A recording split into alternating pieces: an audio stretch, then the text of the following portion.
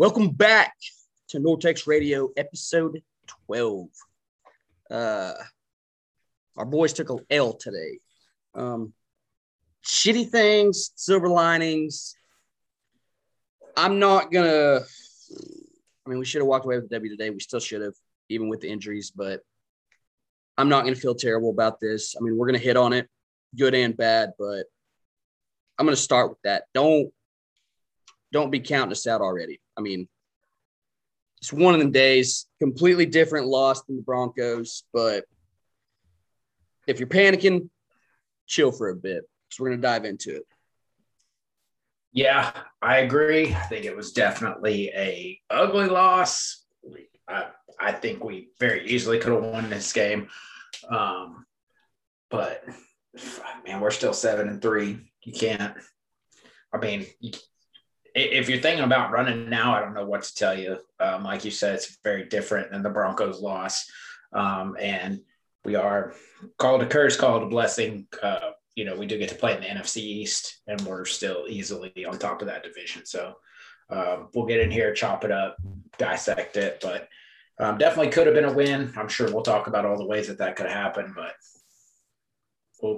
we'll see what we got coming. We got 2 big weeks coming up, little abnormalities with some Thursday games and stuff. So we'll see how that goes. But, yeah, we just jump right in it. Oh, yeah. 7-3, 19-9. Man, we had some troubles. A lot of them I'm not super worried about. My main one is the fucking offensive line. We couldn't block for shit.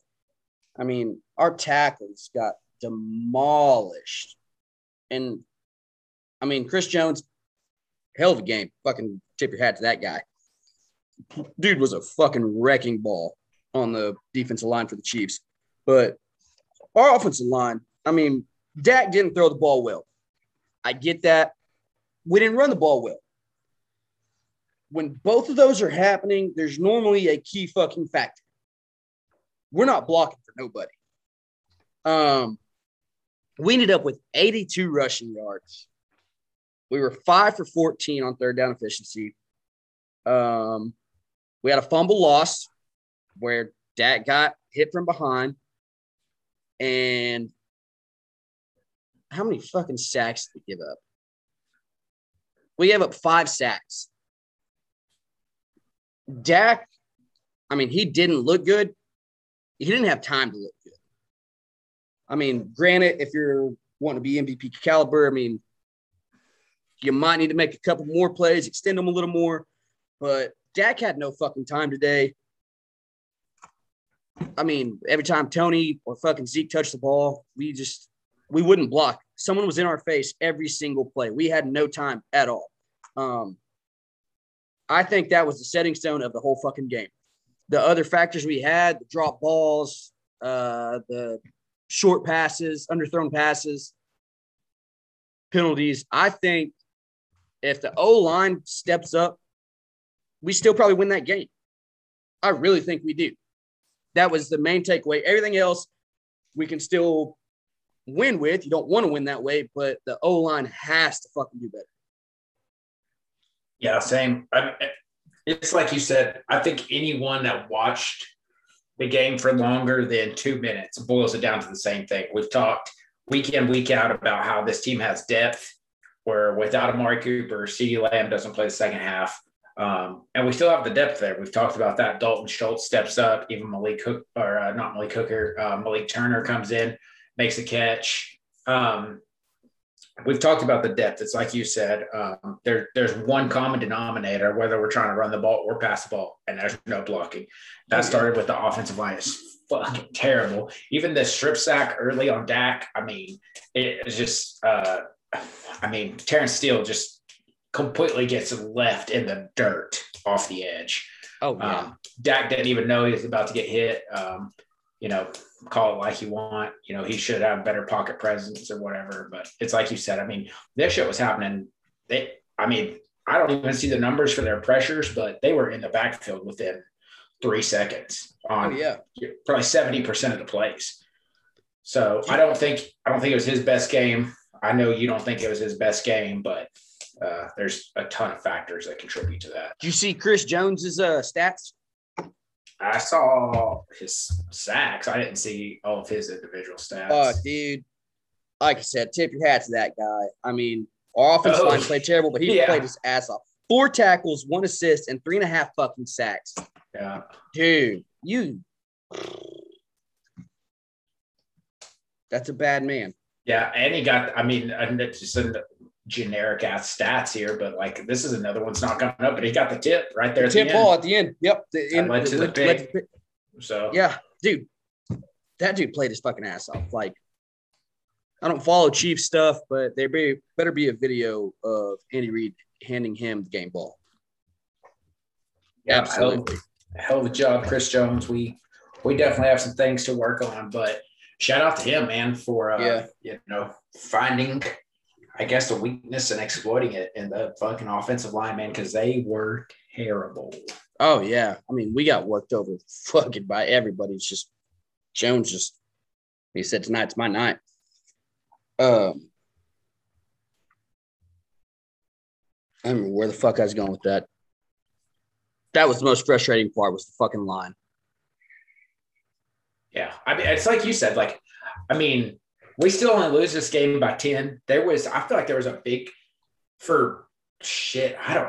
like the entire third quarter, the majority of the fourth quarter, both of us are trying to hand this game back and forth to each other. And if our line plays somewhat decent, like that, just not even, it doesn't have to be spectacular, it just has to be better than shitty. It's easy for us to put 10 up. Maybe even in the first half, it's different before we lose CeeDee Lamb. He wasn't targeted a lot, but we can route all of this back to, I'm sure if we broke it down, and we can go back and look. How much time did Dak have to get rid of the ball on every play? I would feel very comfortable saying it was no longer than 3.5, 4 seconds. Oh, shit. Yeah, easy. So, I mean, I think it was fourth quarter. I don't remember which drive it was. Maybe the last field goal we got. It was the one we punted. It was like 3rd and 13. And I don't think we had one guy go past 10 yards. Yeah. One guy, and he was at the line. So it's like, what kind of fucking player are we running there? But at the same time, like, they didn't even have time to get that far. Yeah. And that might have been why Kellen called it. I mean, it's fourth quarter. We've seen it all fucking day that we had no time. Get the ball out, let the receiver make a play. So, I mean, that's probably what Kellen was thinking. But even we didn't even have time to get the guys fucking 10 yards before someone was in Dak's face. Yeah. Yeah, it was a terrible you can call it what it is. Like, it was a terrible game by the offensive line that sets the tone for everything. It just happened to be they had Clyde Edwards-Helaire back. He was fucking ready to run his little ass off. He did that. I mean, our defense didn't play terrible. They didn't play great. It's just one of those games, man. Like you said in the beginning, it's you can't really get hung up on it because it seems like it was one thing. Like, yeah, we're without Amari Cooper, we're without CeeDee Lamb, but I still feel like if the line shows up, like, we're in that game, if not winning that game easy. Absolutely. And which it's a loss. This losses don't feel good, but I feel way better about this one than even the Bronco one, because that was a fucking playoff atmosphere. It was. Anybody that says it wasn't, fucking liar. That game showed us what it's going to be like in January. And fucking loud. It's a team that Kansas City's going to be there in January. I mean, I'll be fucking shocked if they're not. I know they start off shitty, but I'm going to be completely shocked if Kansas City's not there. They know how to win. They're a skilled fucking offense. They've kind of found it together, figured themselves out again, got back to the Kansas City they were, not just today, past 3 weeks. So I'm not making excuses. Like, they've kind of clicked the past couple of weeks, getting it back where they should be. And we kept Patrick Mahomes from throwing a single touchdown. Correct? Was Hilaire the only one that scored? There was the Kelsey play. What was that? How did that go? Oh, the rushing by Kelsey. Yeah, but that wasn't he did. Yeah. Patrick Mahomes had no touchdowns. Yeah. Okay. Yeah. Yeah. But I mean, still, our defense looked great. I mean, that's still a damn good offense to keep to 19 points. Yep. I mean, and kudos to them to fucking keeping us to 9. I mean, that was a hell of a ball game. That's a playoff fucking game. 2 high-powered offenses that defense just showed up to stop each other. So, I mean, it was definitely a good ball game for us. Sucks to lose, especially fucking Green Bay loses. It gives us a step in the right direction. Kind of getting closer to that home field advantage. So it sucked not to capitalize on that loss earlier in the day. But, I mean, it sucks as a loss, but there are good things to take away. And that's one of them. Another thing, which leads back to the line. Our 2 leading receivers today was a tight end and a running back with the most receptions. That right there also shows Dak had no time to throw the fucking ball. Yeah. Like, we're having to get it out quick. We're having to run screens quick. Dalton Schultz had 6 catches. Zeke had 6 catches. That is not what we need. We had 2 decent deep threat plays today. One of them was the play where CD got hurt. And then the other one was where Cedric went up and had the ball batted away. I mean, that was the only 2 really deep plays we had. Yeah. Our longest pass today, I believe, was 19 yards, and that was in the 4th quarter. I mean, I know we're deep, we're talented, but that's not us. And, I mean, probably going to harp on it this whole fucking episode. Comes back to having no fucking time. I mean, I don't give a shit. You could have every all-pro fucking skill position player, but if you have 3 seconds to throw the ball, it's going to be hard to do anything. Yeah, man, that's right. When you have Dalton Schultz out there, almost every play, like when that's your answer every single play, we have 6 receptions, like that's 6 receptions. Not still no one average. Okay, Tony Pollard 10 yards, but I would imagine most of that's yards after catch. So, I mean, definitely. That story tells itself, just like you said. Lions got to do better. That's shitty. That and, man, receivers got to catch the ball. I mean, there was some big Cedric, man. And I don't know if it's maybe we're just fucking spoiled between Amari and CeeDee. The boys don't drop balls. Yeah. Those 2 go out, and it's just fucking yeah. We can't catch a damn thing. Ced dropped a big one. We all saw it. I'm a big Cedric Wilson fan. I think, like we've talked about ever since we started this podcast, he's one of those guys on this team that comes in, plays his role, doesn't ask to be a mainstream guy, but he knows the role that he needs to play.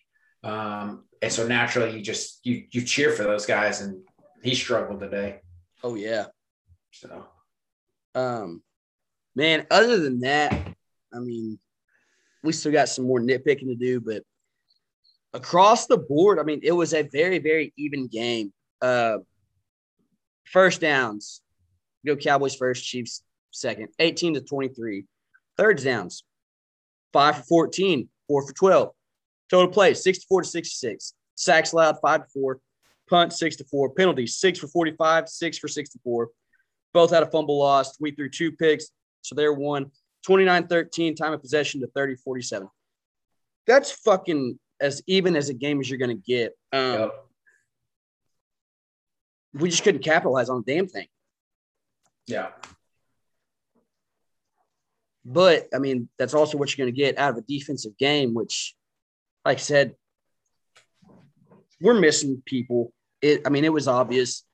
So, silver linings, that loss sucks, but if we're a healthy Cowboy team, there's no way we lose that fucking game. Yeah, that's I know I tell myself he's penalty prone a lot, but he's still good. That's a game you want Tyron Smith, whether it's Absolutely. for size, whether it's for experience, whatever it is. I mean, nothing against Terrence Steele, man, but that's in these defensive playoff type mentality games like this, that's where you want Tyron Smith. He catches one or two holds occasionally. Yeah, that's true. But just that size, even if it gives you, another half a second to a second, that makes all the difference. Oh, so, absolutely. So if anyone's like, oh yeah, what are you talking about? You're saying the line, and then you're saying healthy and blah blah blah. Like, it was Amari and CD that were out. They don't play the line. Like, that's other things to look at. We'll hit on it with the whole Amari thing, how that affects us for the rest of this week, and even with the CD, the concussion thing. I don't know. So, yeah, no shit. Man, that's what I got too on the list. Well, we'll get to that rest of the week. Fuck it, we'll hit on it. Amari's out. We already know it. Short week. It's Thanksgiving this week. We're the boys. Obviously, you fucking know we play on Thanksgiving. Amari's COVID positive. If you listen to this, guarantee you watch the game. You already know that. That sucks. It sucked today. Now we got CD with concussion, and the replay really showed him hit his head pretty fucking hard. As a 8-16 Sunday night, I don't think he's going to play. No, yeah, I don't. I fucking, it sucks ass that it's a short week, and I had a feeling right from the get-go, like, fuck, man. If it was another Sunday game, maybe he goes like Monday, Tuesday, touch only on Wednesday, and then, maybe Thursday, Friday gets practice, but we're fucking playing on Thursday. So, yeah, I don't. And we're still at the top of the division. The chances of us being in the playoffs are great right now. They're not going to push this any more than they have to. So, yeah, we're not worried about the division no more. We're trying to get home field, but I mean, at the same time, you don't want to risk anything fucking stupid to damage your chances later on. Right. You want to make playoffs number one. You want to be healthy at playoffs number two. You want home field number three. Yeah. So, I mean, yeah, definitely rest. So, I mean, we're going to be out our top two receivers and our number two tight end again. Three very big guys to not be having also against a very good Raider team.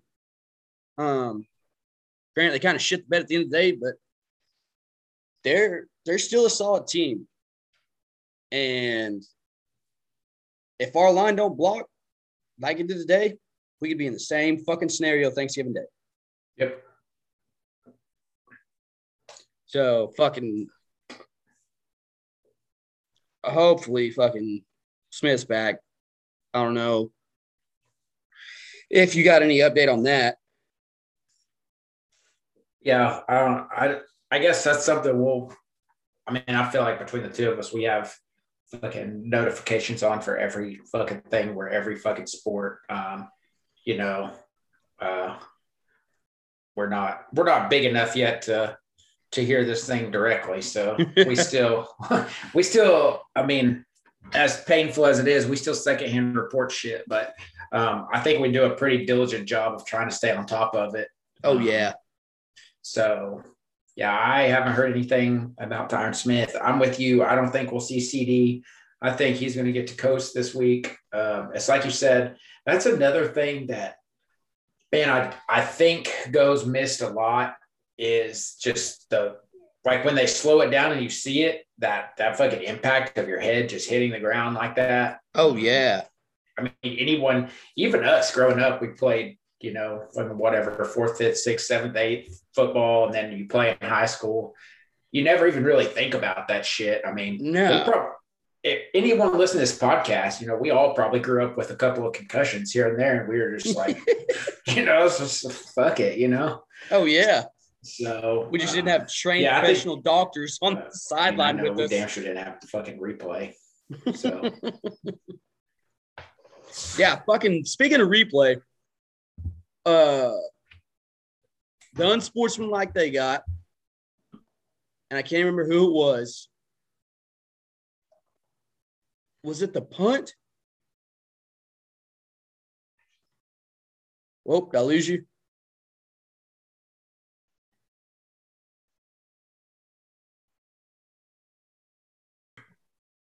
All right. Little freeze, little technical difficulty there. So sorry for the last 10, 15 awkward seconds. We think we were talking about hitting our heads. Yeah, we literally had a fucking electronic concussion in the middle of talking about real life concussions. So that's fitting. We were giving you a preview of what happened to CD. Yeah. But I think we're Nortex wise, we're to the same consensus here. I don't think we'll see him on Thursday. Not going to see Amari, as we know, with the whole 10-day positive, however all that shit goes. So we definitely have to make some changes up front. Not player wise, just performance wise. We've got to do better up front. If we want to rebound and be worth a shit on Thanksgiving Day. Oh yeah, absolutely. Last thing on the boys for now. Post this on Twitter. Is Micah Parsons the best player on this fucking team? Oof. That's a good question, man. I answered it. I did too.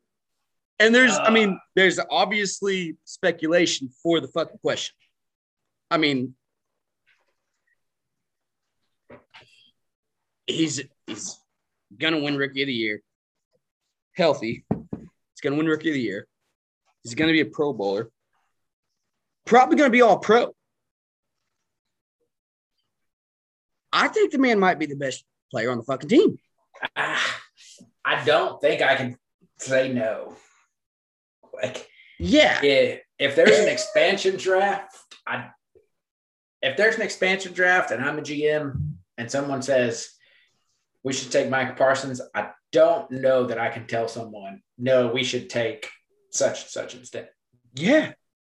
There's not many players at all in the league right now that I would say it over. Yeah. The dude's a fucking animal.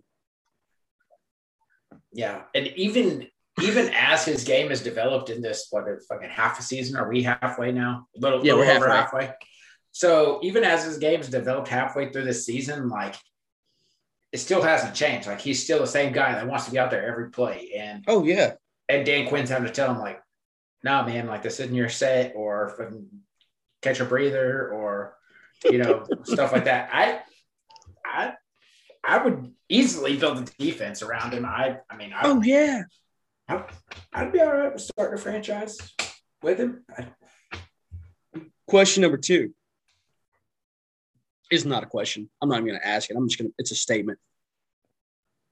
My man is no longer a linebacker. No. I don't fucking care. No longer a linebacker.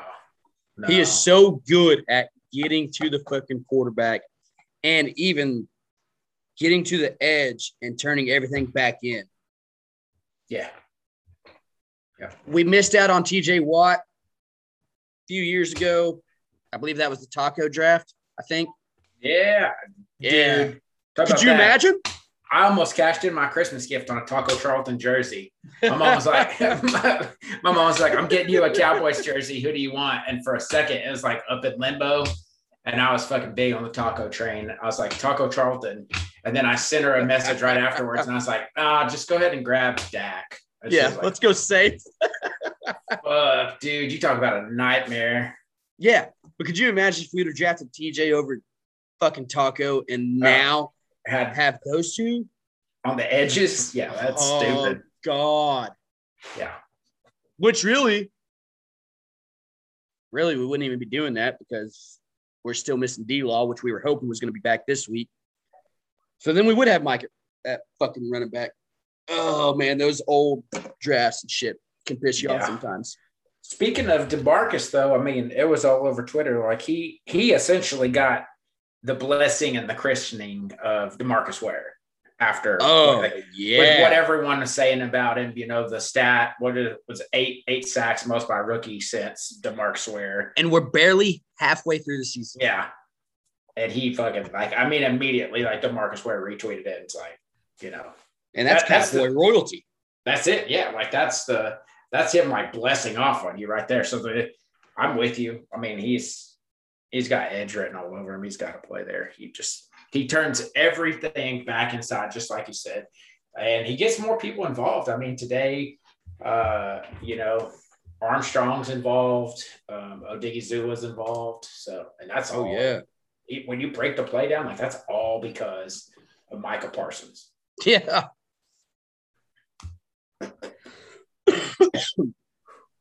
Anything on the Cowboys for now? Nah, that hits. I mean, for me, it's kind of the same thing you said, man. It's a loss. It's a stale loss. It's a tough loss because we know we could have won the game, but we also know what we have to fix. We're not out here in this situation what the fuck went wrong. We know exactly what it was. We need to fix it by Thursday, and it needs to produce better by Thursday. We'll rebound Thursday. We can go from there. Oh, yeah. Luka missed his third straight game today, and it has showed.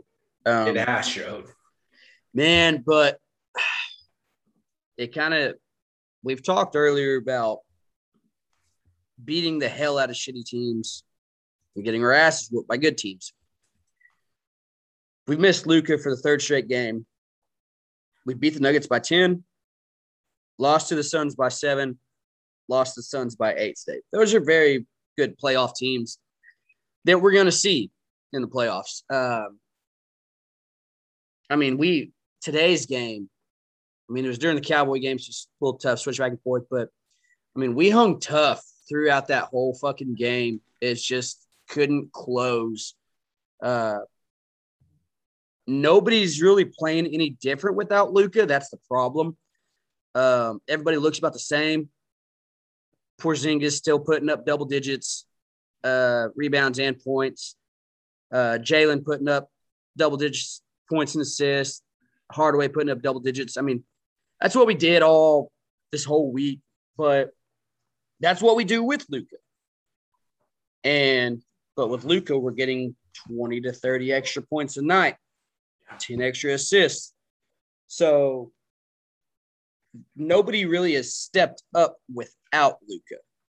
We're a good team, obviously, with Luka. But,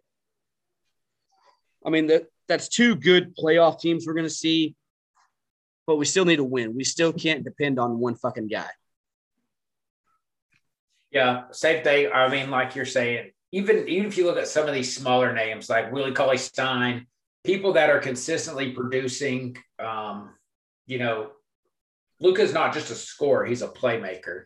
So you put him out there against whatever today, say the Clippers. You can't just box and one this guy, or you can't just triangle and two this guy because he's making plays for other people on the team. Yeah.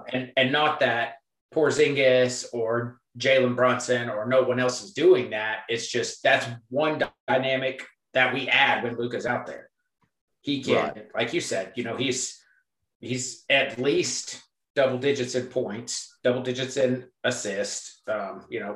Most he can rebound. So these teams have this luxury now of having the fact we don't have this dynamic playmaker. We still have a great team. We have we're above 500. Like you said, we beat the shit out of shitty teams.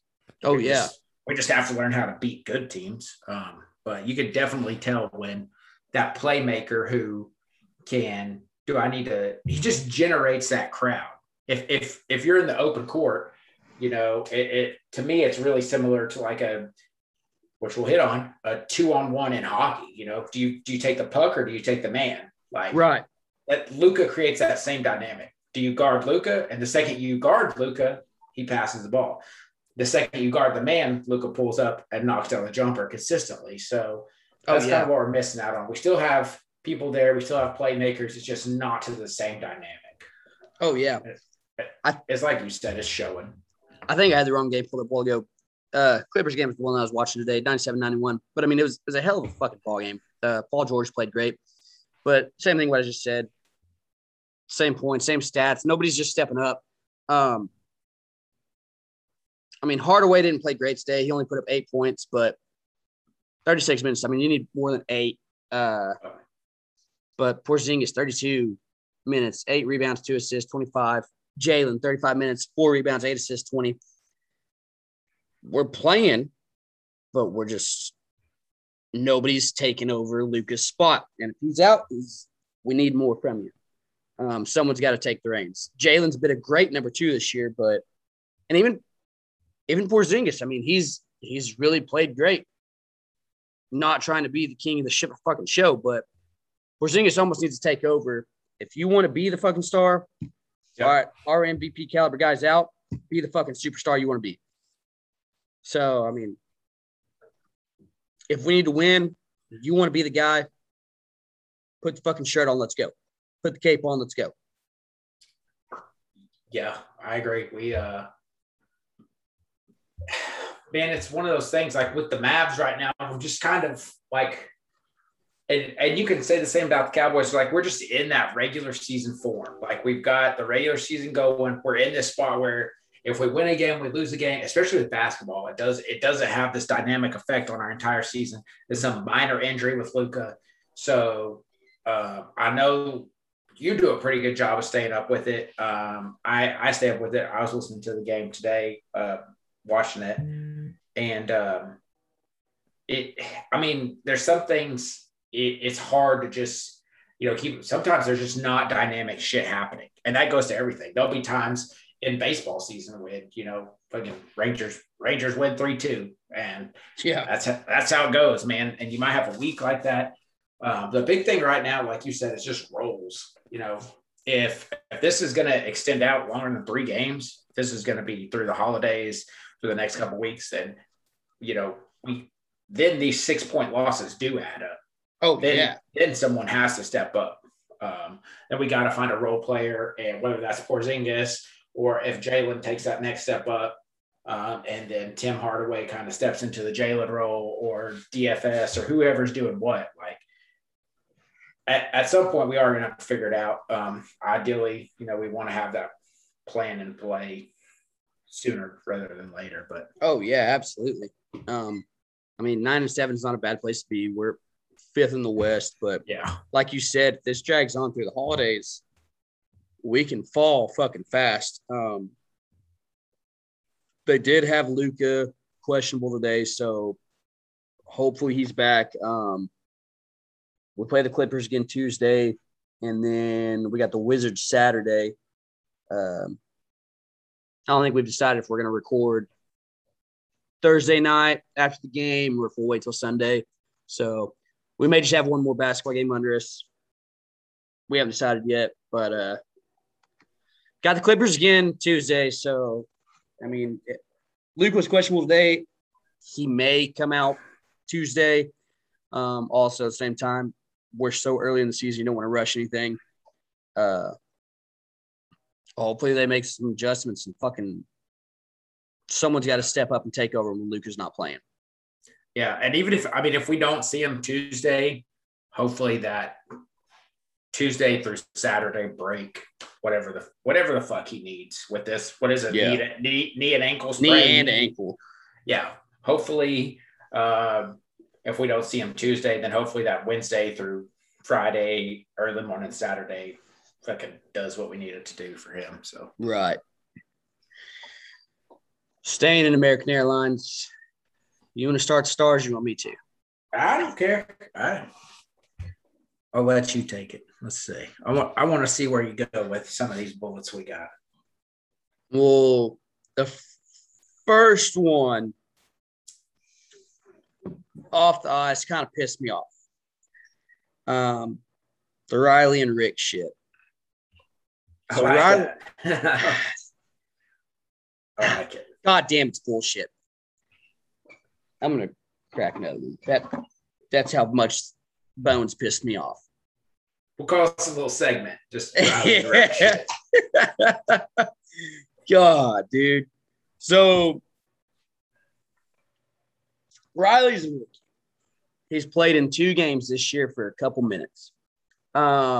He's from Minnesota. He's got family, friends all there, whatever. Gets told he's playing. What's the first thing any of us are going to fucking do? Playing in our home state, hometown. We're calling the boys. We're calling the fam. All the boys, man. Yeah, hey, wrangle everybody up because we're fucking having a party. Y'all's coming to watch me. 4 hours, was it, before fucking puck drop? Hey, bro, you ain't playing. Fuck you. Fuck you, dude. That's the biggest crock of shit I've heard in a long fucking time to a rookie. I don't give a fuck, dude. I don't even know if I have the right words to say about it other than it's bullshit. Obviously, you had him on the fucking team for a reason. You literally, this one game shouldn't make that much of a difference. But let him play the fucking one. You already told him. Multiple times that he was playing. Wait until after the fucking game and then make the switch. But I got a quote here, and I don't remember who fucking asked him. So sorry for that. But Bone said, honestly, I don't understand. Here's how it worked out. Wednesday, I told him, you're probably not playing tomorrow night.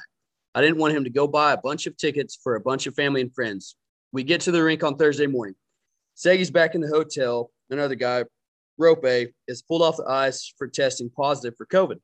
Now we're down 2 players. So I went to Riley and Joel Hanley and said, you guys are going to play tonight now because these 2 guys are out. We're going to play 11 and 7 because we're going to have to. When I left the rink at 12:30, that's what we were doing. I come back at 4 o'clock and tell Sagan and Hintz, and they tell Sagan and Hintz are ready to play. They for the green light to play. First thing I did was I picked up the phone and called Riley. I said, Riley, before anyone buys tickets here, gets committed, you're out tonight now. It's changed. I do want you to take warm up in case someone else gets sick. But as of 4 o'clock, he knew he wasn't going to play, so they had lots of time to cancel tickets or whatever. That was so. I honestly don't understand the big deal about this, but whatever. He's a good kid, and we had a good conversation. There are no issues. I can tell you right now, there's fucking issues. He might have acted professional because he's the fucking coach, but there's some fucking issues. That's horse shit. That club motherfucker don't know, obviously, how hard it is to cancel fucking tickets, especially that close to fucking game time. Even if you can cancel them that close to game time, I don't even know if you can. Yeah, that's the whole like I'm a coach, I'm a player privilege shit speaking there. I'm pretty sure it's just a generic fan like us. You're not getting shit out of trying to. And also, like, what do you do if you're what are the Riley Tufts? Like, what if you're his homies and his family? Like, what do you say? Like, oh, by the way, my son just got a healthy scratch. Like, can we get a refund on these tickets because he's not playing tonight? And Ticketmaster's like, oh yeah, that's legit, sure. Yeah, no shit. So he's got 50 motherfuckers coming. Yeah, I'm a Bones guy. I know you're a Bones guy. I agree with you. I think this move is fucked, especially with the way that we play in terms of forwards and stuff like that. Like, dude, there's multiple people, especially when you look at where Riley's probably gonna play the 4th line. There's multiple moves that can be made within that 3rd and 4th line, whether it's Jacob Peterson or even if you Joel Kiviranta, there's plenty of moves to be made. I understand the whole Rope false positive. You want to get him back. Sagan. Yeah. Those are top 6 guys for us.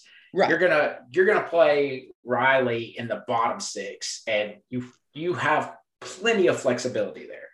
For one fucking night, after you already made the call, he's got his family, his friends, his loved ones, everybody close to him, and even the ones that maybe not be close to him, but think they are. He's got everybody coming. Yeah. That 3rd and 4th line, you can make a couple adjustments for the fucking night. Which is, it's a wild to me because we do. Some guy probably would have been cool with it if they would have just asked. One of them. Yeah. one guy maybe a little banged up can be like, hey, you know what? I'll take the night off. Let him have it. Yeah, that line fluctuates so much, just like what you said, Hanley. I mean, there's so much fluctuation easily in the fourth line, and sometimes even up into the third. I mean, especially with the guy being there, it's his home state. You're playing the Wild. I don't see what the big deal is. You're still able to get Sagan and Rope back in, and it should be easy to fucking make the play. I don't. Oh yeah, it's a shitty look for Bones. There are some people, some loyalists that are just like, oh yeah, it's show business, not like whatever. It's a simple fucking move. We're not in playoff hockey yet. It really looks shitty because we just went in there and got our fucking shit pushed in by the Wild. So yeah, when you look back in retrospect, like, would it really have fucking hurt to let the kid play in front of his family and friends? Absolutely not, because we got fucking face fucked. Oh yeah. So I think it's a shitty look. It sucks, especially. And then to just tell the kid, like, hey, you're a healthy scratch, but hang out in case something else fucking trickles through the water. Yeah. Like, this fucking up, down, like, that shit sucks. You know how much even more bullshit it would have been if 30 minutes before fucking puck drop, he's like, all right, yeah, he tests positive, you're in. And now his family's fucking too far away to make the fucking game. That'd have been even worse. Yeah. And obviously he wouldn't feel like shit about it because he didn't fucking care from the beginning. I mean, I get it's a business, but goddamn, we got beat 72. We got our asses. We probably had a good feeling that was going to happen. And shitty fucking take all around by Bones. Yeah, we did talk about it last week. We said the Wild, they do not fuck around. They're that's a good team. Fuck. Goddamn. I don't know if baseball rules apply to hockey, but if they do, the fucking Randy Arozarena is going to apply to Kirill. That fucking guy he's a fucking hockey wizard. Dude, no shit. They played great. The bone. I hate the Bones call. It's like you said. It's low risk for the team and it's high reward for him as a player. That's exactly what it is. I don't know how you don't let that just go out there and happen. So. Oh yeah. If we're gonna fucking let go of Blake Como 2.5, 3 weeks ago, whenever we did that, to develop the program and bring up more prospects and stuff like this, like, I don't understand how you don't let this kid play. Exactly. Makes no fucking sense. Yeah, that's a hot take for the week. Kind of ruffled the feathers for us. Little good news though. Rope last night against the fucking Blues. One of 4 players in franchise history to score 2 shorthanded goals. And the first since we've been the Dallas Stars. That actually kind of blew my mind. Yeah, man. So if anyone hasn't figured it out yet, I am the biggest Rope Hintz fan in the world. He might be my favorite athlete to watch just do anything. We're big Rope guys. Fucking phenomenal, man. Like you said, 2 shorties, 1 of 4 in the entirety of what's been Dallas Stars, Minnesota North Stars, fucking everything, every which fucking, whatever we were, the fucking Finland Dragons or whatever. And the only Dallas Star that's ever done it. I don't know what the fuck was in the Gatorade last night, man. Tell our DFW non-hockey guys, our baseball, basketball, football guys, what a shorthanded goal is. Shorthanded goal is when the other team is on the power play, so that when you have a super aggressive Jamie Benn-esque type person who takes a penalty, we get a penalty kill, and we go right back on the penalty because Jamie Benn gets another penalty, then we're the shorthanded team. So we have 4 players on the ice with our goalie. They have 5 players on the ice with their goalie.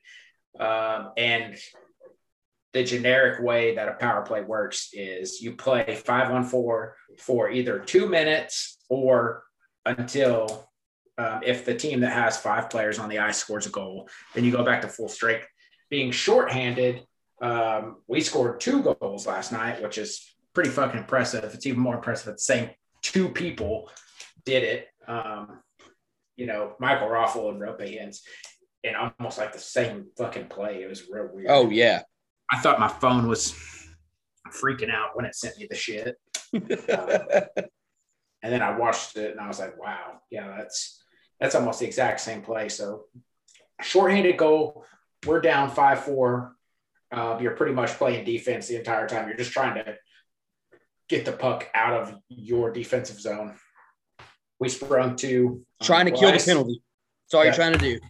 We sprung 2 guys 2 different times, and Rope cashed in for 2 shorthanded goals. So that's big shit. 6 points in 5 games for him. So, my humble opinion, he's the greatest hockey player in the entire world right now.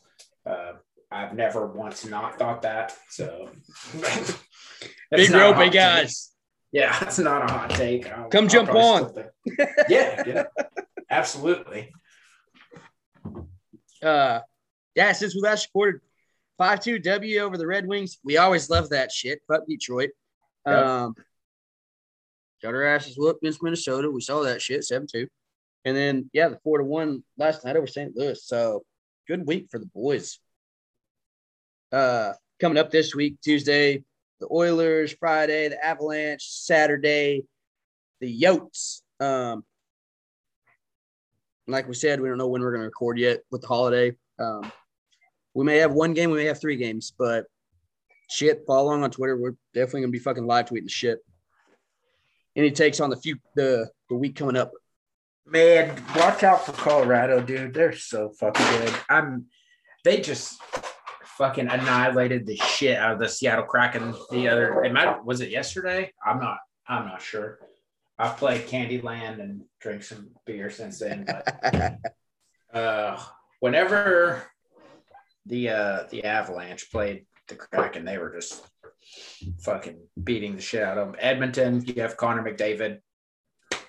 That guy's Hockey McJesus, the next Wayne Gretzky. Yeah. I don't know what our goalie situation is looking like. We might hit on that a little more in the future when we see what's coming of Holtby. If either one of those games, whoever's in the net, I hope that's their best performance of the year because this will be rough. Oh, yeah. So far, the Arizona Coyotes suck. So, I don't know if you go Dobby Ottinger or what with that. I don't know. You got to consider it. Yeah, I don't know if we put Hudobin out there and he gets his fucking shit pumped by both of those, and then I don't know. I know Edmonton and Colorado are solid teams, but if it's me, I'm putting Jake in the net against the Yotes. Absolutely. That's a good start for him. They're not a real threatening team. I think they'll still put some shots on goal, but that's just one of those games where it gets him time. It gets him pucks shot at him, and hopefully, just building more experience because he's going to end up being if you don't think he's going to be the number 1 in the net for this franchise, then I don't know what to tell you because it's definitely coming. Oh, yeah, absolutely. I mean, Otter's been great. I'm kind of thinking the same thing. Kudobin, Otter this week. You got anything left on the Stars for now? No, I'm good there. Moving on to the Diamond. We actually got quite a bit of Rangers news, even though it's the offseason this week. First and foremost, shout out to Nick Solak getting hitched this weekend. Kudos to our boy. Yep, saw that. Yeah. Little quick shout out for him. Obviously, we don't have any fucking details on that, or else we go in depth for you. But, guy marries girl. That's all we know. Yeah, he's off the market. Any girls out there that love Nick, sorry about your bad luck. Should have stepped up sooner. The Arizona Fall League.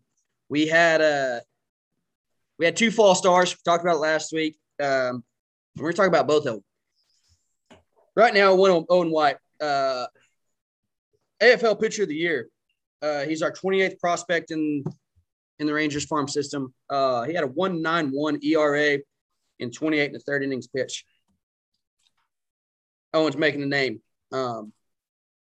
Keep an eye out for him. Obviously, that fall league's a big deal to go get better, play against damn good competition. Other young prospects that's going to make a name for themselves in the future. Owen just got pitcher of the year. I mean, I know it's short season, but pitched his ass off. So if you don't know, keep a watch out for the name Owen White. Now you know. In other Ranger news, Chris Woodward, contract extension, going to go through 2023 with a club option for 24.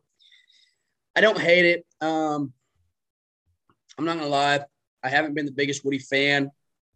I also could kind of be honest and say I haven't gave the man a super fair chance. I think Bannister got fucked over. I think Bannister got his rope cut shorter than it should have. I think Bannister was a hell of a manager. Had the couple good years and we fell off, but I was a big Jeff Bannister fan, and I thought if they let him go through the rebuild, he would have built this team the way he wanted to, and it'd been fucking phenomenal. That's how good of a coach I think he is. So when we got rid of him, I know I've said it in episodes before, I thought Don Wakamatsu was going to get the fucking job. Didn't. We hired Woody. So, I mean, I kind of came out, supporting Woody. I want the team to fucking win no matter what. Just like I'm going to support fucking Carlos Correa if he signs this. I'm going to support the Rangers if they fucking win. But I didn't want him to go that way. So Woody's got a lot of hate. We've sucked ass. It's not his fucking fault. He came into a shitty situation. Can't blame him for that. He's part of the rebuild.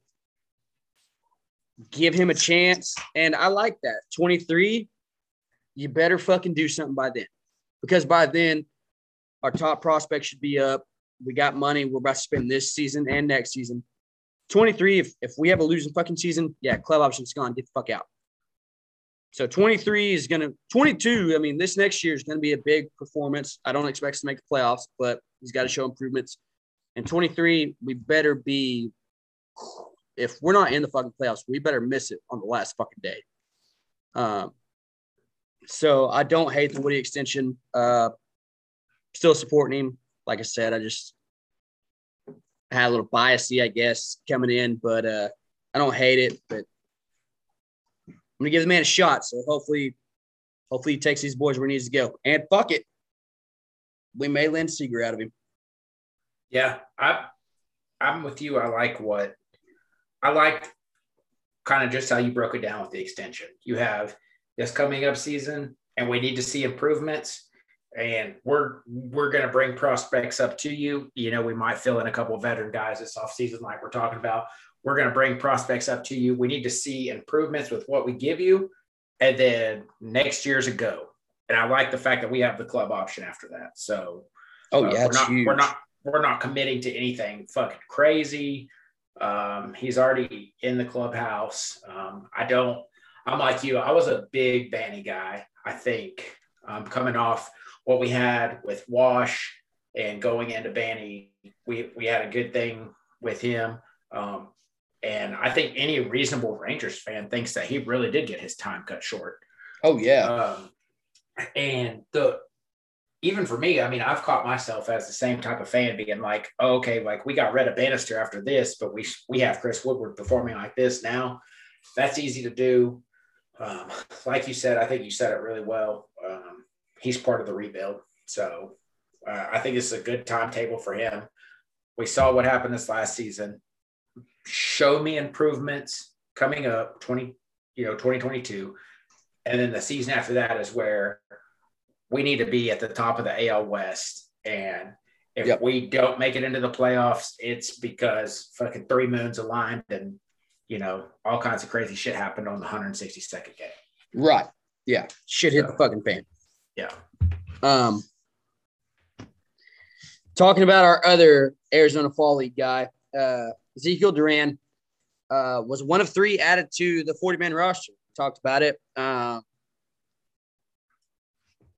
We didn't completely have the same thoughts as the Rangers did, but I kind of get it. But we got our thoughts and opinions, and they got theirs. And obviously they got more intel than us. But, Ezekiel Duran, like I said, he's one of the 4. They came over with Joey Gallo. He made the 40-man roster. Ronnie Henriquez and Ricky Benasco all got added to the 40-man. I think that put us at 36 with 4 to go, which is expecting us to have a big offseason. Couple things.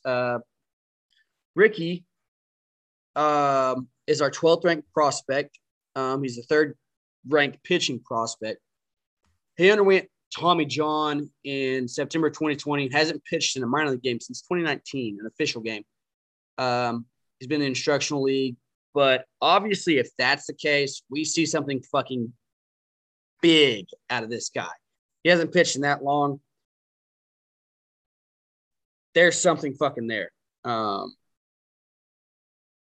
now I'm excited to see it, to make that big of a commitment to him after being out that long. I fucking love it. And then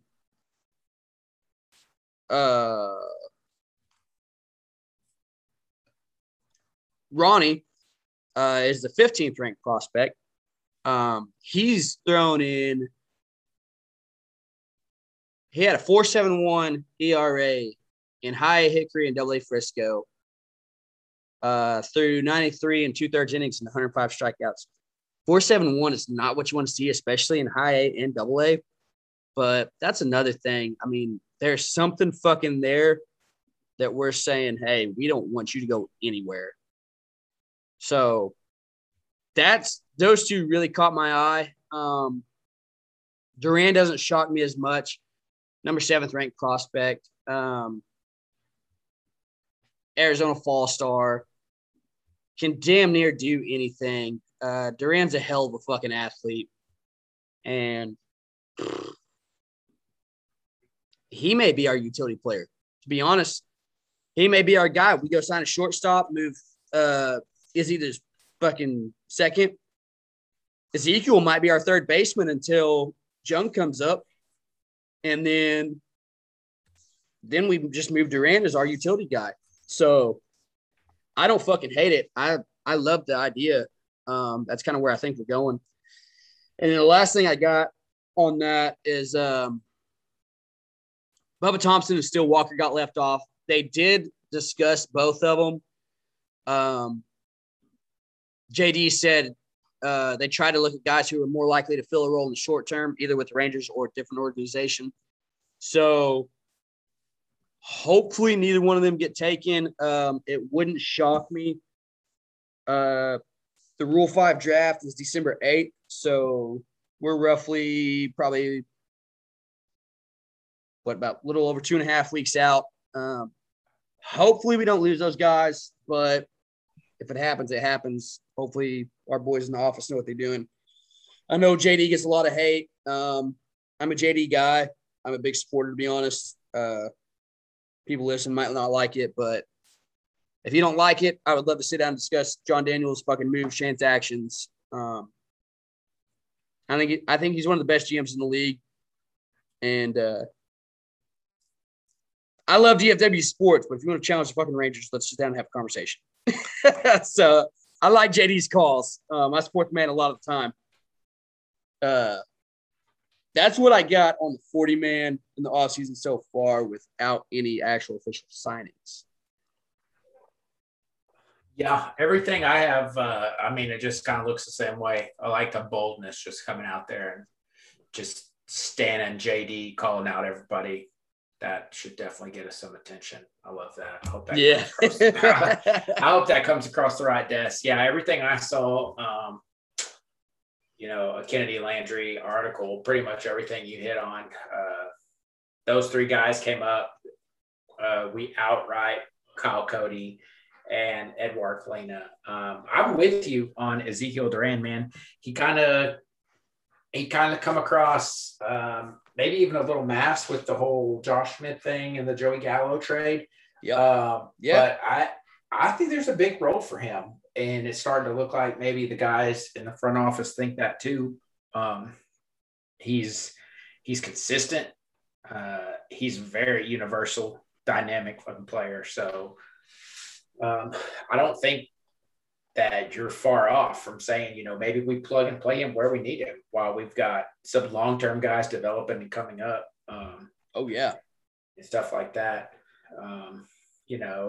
Vanasco, like we said, he's been out, but his numbers before then were great. I mean, 2.38 ERA, stuff like that. So obviously people in instructional league, simulated games, whatever, they're seeing stuff that the rest of us haven't got to see yet. And with this pitching class, these pitching prospects that we have, for them to go ahead and say, hey, we're going to throw him on the 40 so no one can get him.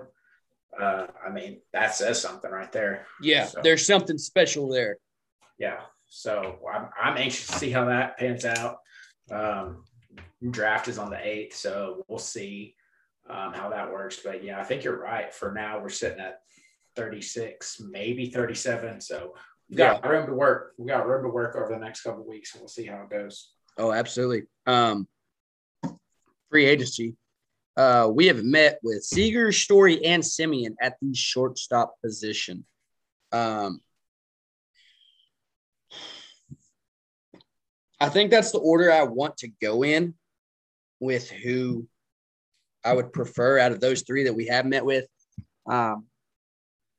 If we were closer to contention, I might say Simeon over Story, but we're more so kind of in the long-term rebuild. Simeon's a little older. I don't hate the idea of Simeon, but would love to have Story.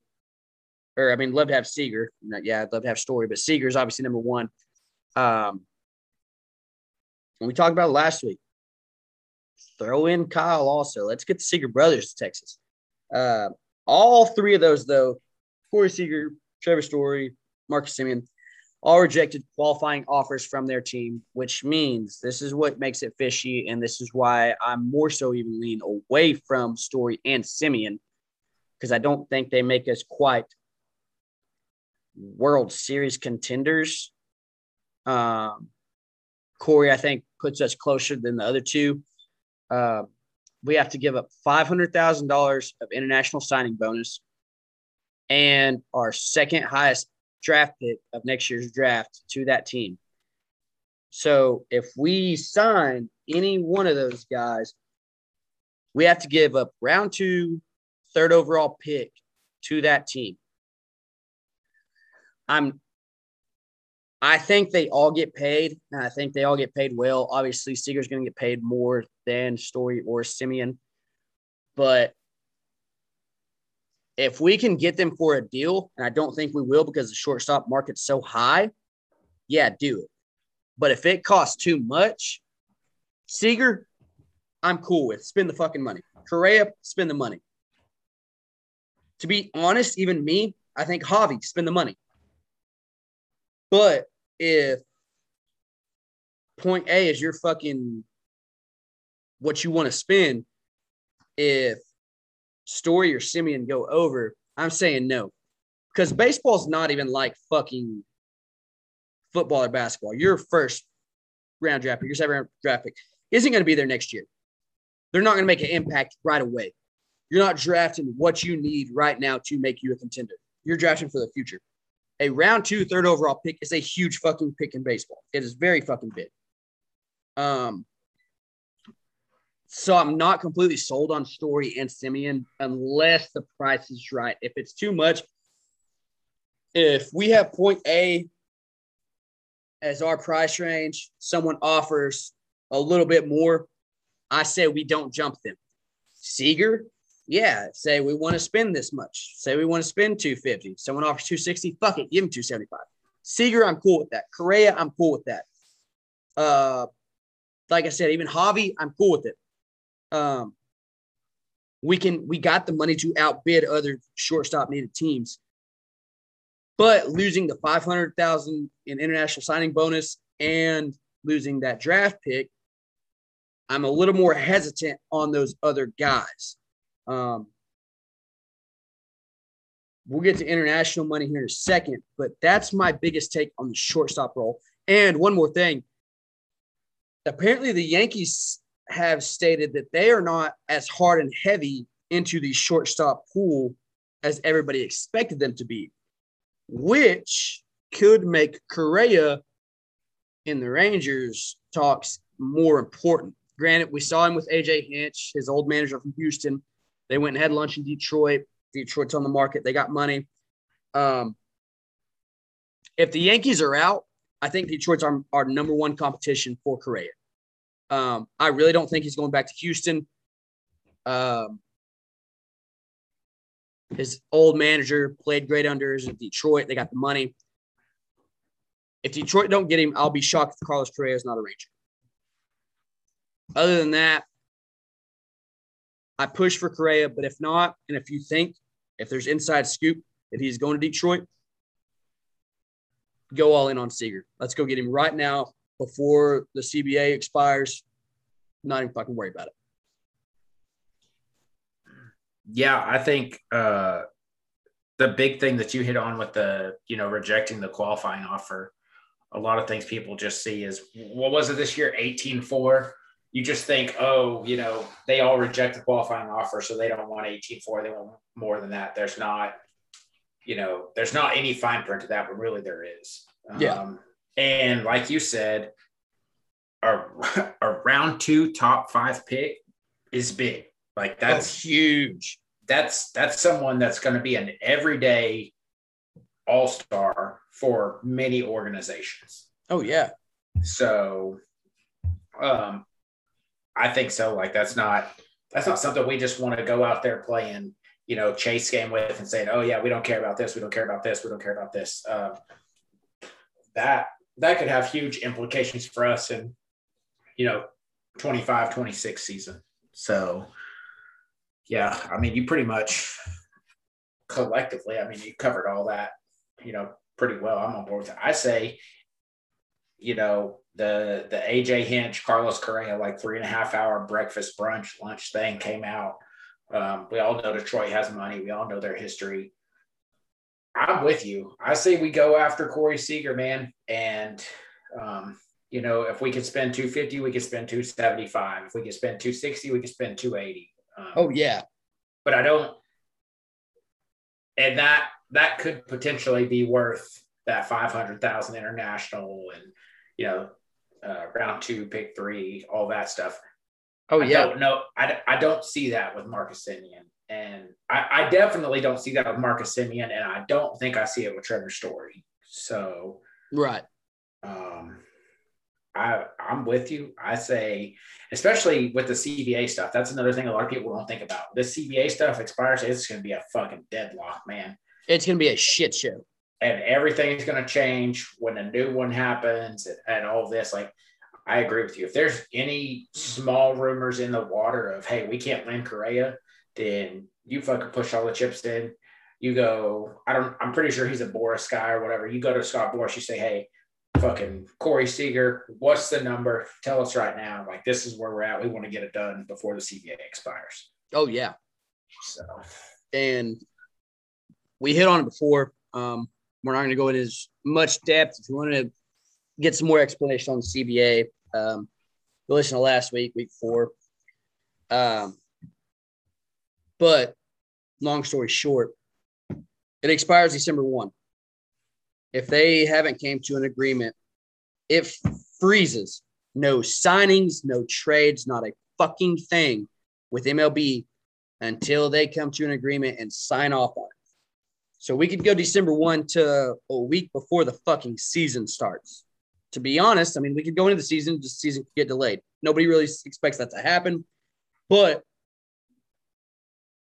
it could freeze until into February, where if you're a free agent, you're just fucked. I mean, you can't even talk to these people. And then all of a sudden, like, oh, it's spring training time. You got to figure out where to fucking go, who's going to pay you, what you're going to fucking do. That's long story short. So probably going to be chaotic up until December 1st. And then whoever's not signed, it's going to be chaotic once the CBA is agreed upon.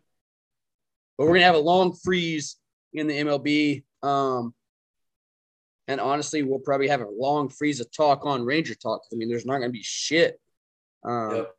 I guess we can update every week on the CBA if we got any news. But other than that, I mean, everything's going to be a dead froze. There's not going to be shit to talk about. But like we said, the guys got qualifying offers, $500,000 international bonus money. Seiya Suzuki is going to be posted tomorrow from the Hiroshima Carp.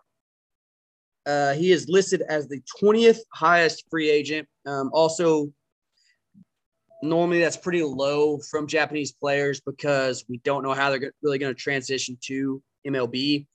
But Seiya is pretty much one of those all-stars that everybody wants on their team. Rangers got money. We have a lot of good connections with the Asian baseball community. So it feels like we're always in it, but we do have a lot of international money. We do have a lot of money. So Seiya is going to be in the talks. But like we just said, the CBA is getting posted tomorrow where he is available to sign, which pretty much means available to start talking or sign if he wanted to, if he really wanted to. But there's a 10-day span from tomorrow until potential lockout date, which is going to fucking happen. Which it applies to Suzuki. This is Joel Sherman of the New York Post, which means no team could sign him when the freeze is in place. It has previously been reported that the MLB and the NPB, which is the league he's in, I believe, where Suzuki's 30-day clock would be paused during the freeze. That agreement seems to be reached, as Sherman also reports that Suzuki's 30-day clock will not move during a lockout. That means Suzuki is going to have to decide between hastily working out a deal in just over a week, so in the next 10 days, or dealing with the uncertainty of waiting out this winter's labor strife, and then whenever it's agreed upon, having about 20 days to agree. So he's 27 years old. They're projecting him about $55 million over 5 years, which is fucking hell of a deal. We got that money. He's got 2 awkward short windows to negotiate. And kind of, to be honest, it might be beneficial to the Rangers because we have so much money and so much international bonus money to spend. So don't be shocked if Seiya Suzuki is a Ranger next year. Yeah, I think the big thing is the CBA timeline. This is another thing with the international bonus money that we have, I wouldn't necessarily be opposed to just real quick, like just hitting it. I mean, saying, hey, man, this is what we can do. You know, we can do 555, 5 for 60, 5 for 65, whatever. And we have this international bonus money. And like you said, that's the position that we're in. That doesn't take a lot off of our plate. And depending on the kind of person he is, depending on the kind of agency he's affiliated with, like that could be much more lucrative to them instead of waiting on American baseball to figure out a collective bargaining agreement. And then he has to pick everything back up after that takes off. So, if you've been following us, you've been listening, if you're a little baseball is crazy. If you're still a little hazy about baseball, that CBA is going to apply universally across baseball in America, across Major League Baseball.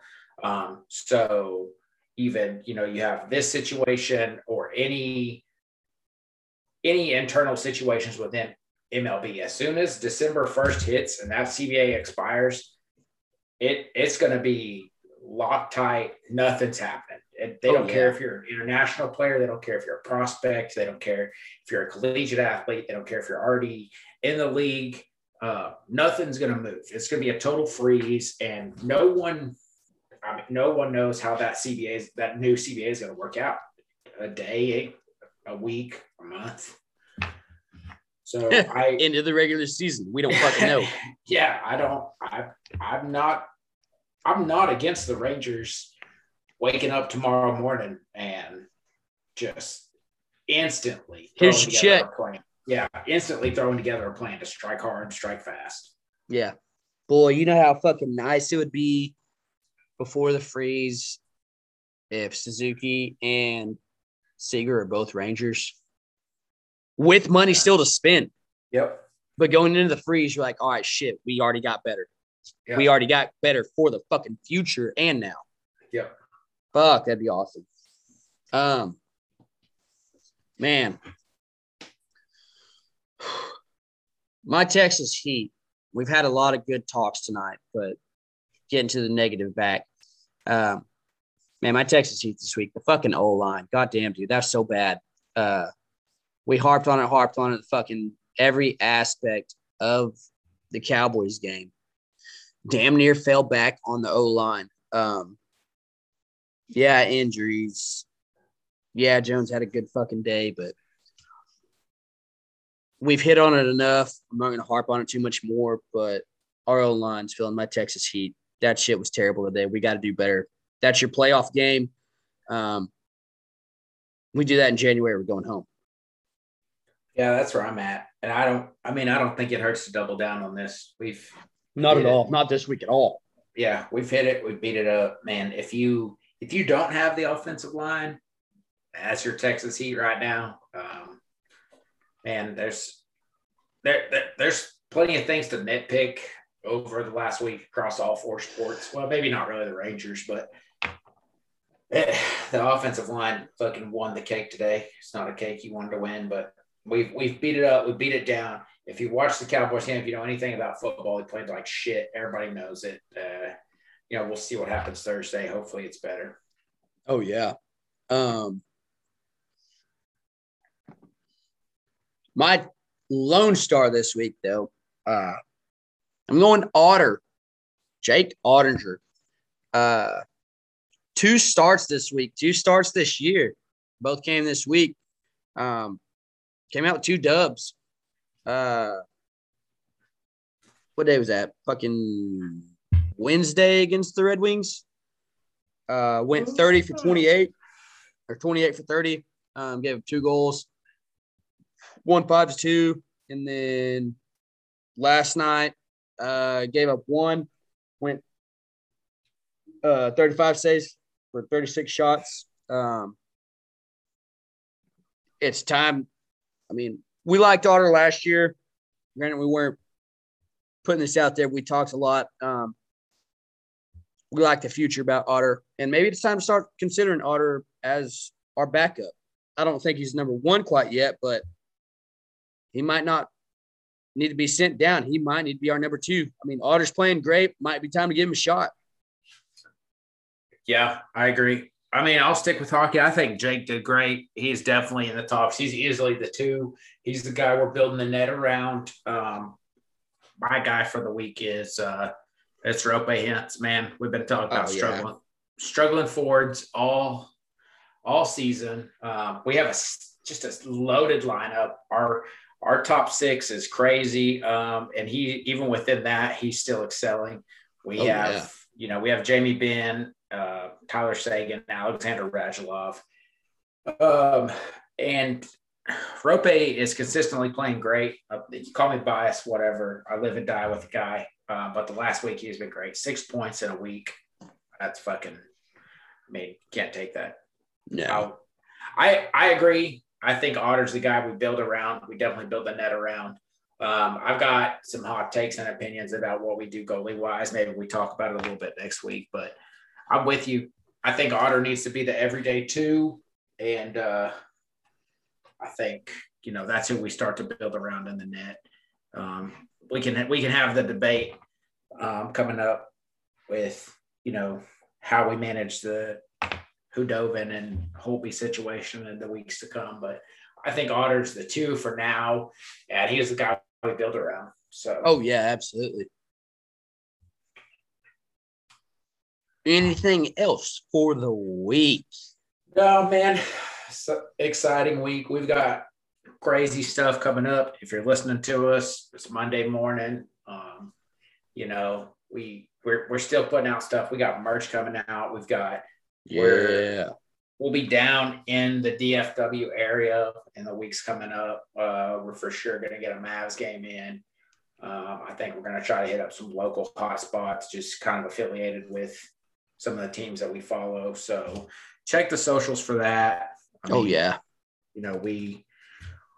We have some stuff that we're trying to put together going back towards the fans, the followers, the listeners, whatever you guys call yourselves, whatever we call y'all.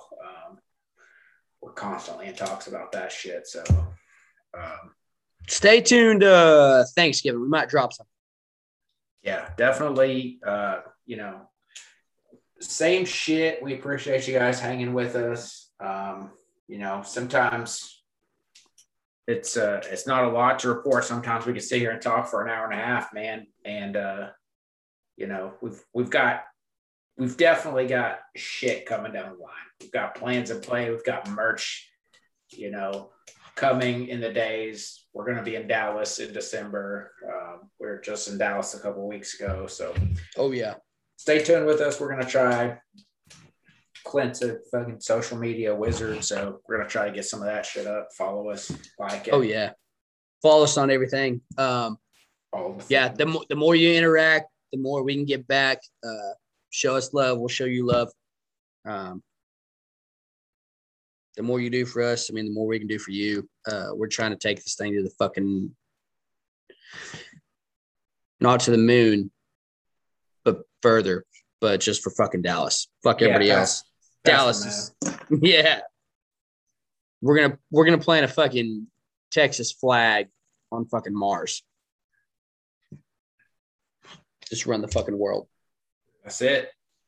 Well, shit. I don't think I have anything else. Thanksgiving game this week. Got the Raiders. Fuck. Even non-football fans are watching that. So, Cowboy fans out there, your non-football relatives, tell them to fuck off and go Cowboys. But yeah, I think we're good for this week. So, happy Thanksgiving. Enjoy it.